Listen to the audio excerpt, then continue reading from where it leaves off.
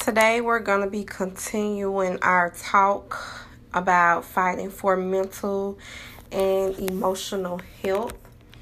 And so today's topic will be discussing fighting for your servanthood. And so what that means is literally what it says. Fight for your servanthood. We need to proactively fight against the self-centered society that we live in. Servanthood combats selfishness because it causes us to lift our eyes from our own struggles. And science has proven that serving others greatly helps our mental and emotional well-being. Now, Jesus is our ultimate example when it comes to serving others. And if you will go to Matthew 20, verse 28, it says, "For even the Son of Man came not to be served, but to serve others and to give his life as a ransom for many." So we are called to be like Christ. And one way we can do that is by living to serve God and others. So what are some practical ways to walk this out? Well, let me give you some examples. You can walk this out by volunteering at a homeless shelter. You can join a serving team at church, or you can simply give to those around you.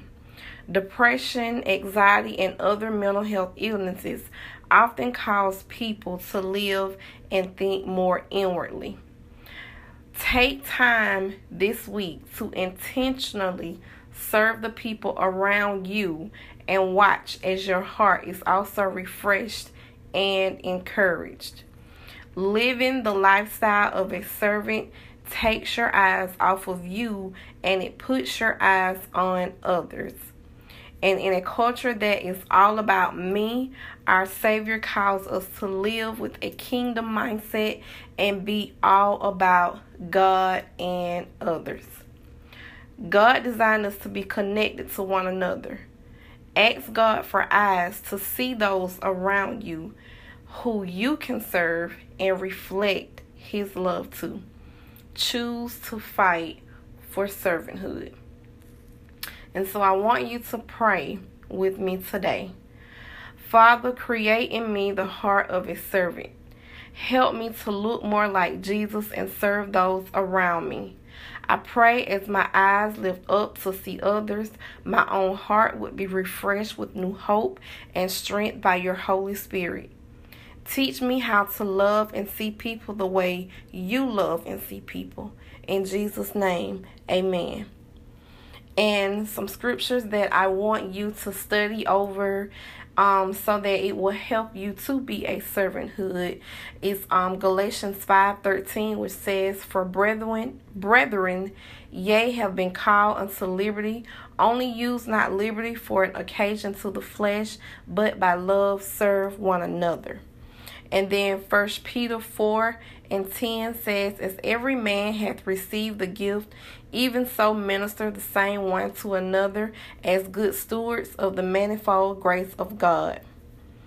And Philippians 2:3 says, "Let nothing be done through strife or vainglory, but in lowliness of mind let each esteem other better than themselves. Look not every man on his own things, but every man also on the things of others." I want you all to go and have yourselves a blessed and wonderful day. I love you all. Remember that we are to serve God and other people, and we are to turn away from looking at ourselves and only thinking selfishly about ourselves. And it is when you serve others that God will step in and He will take control of the situation. I love you all. Go and be blessed. And remember, always believe that you can and you can do unbelievable things. This has been another episode of Mentoring to Empower with Whitney Johnson Hope.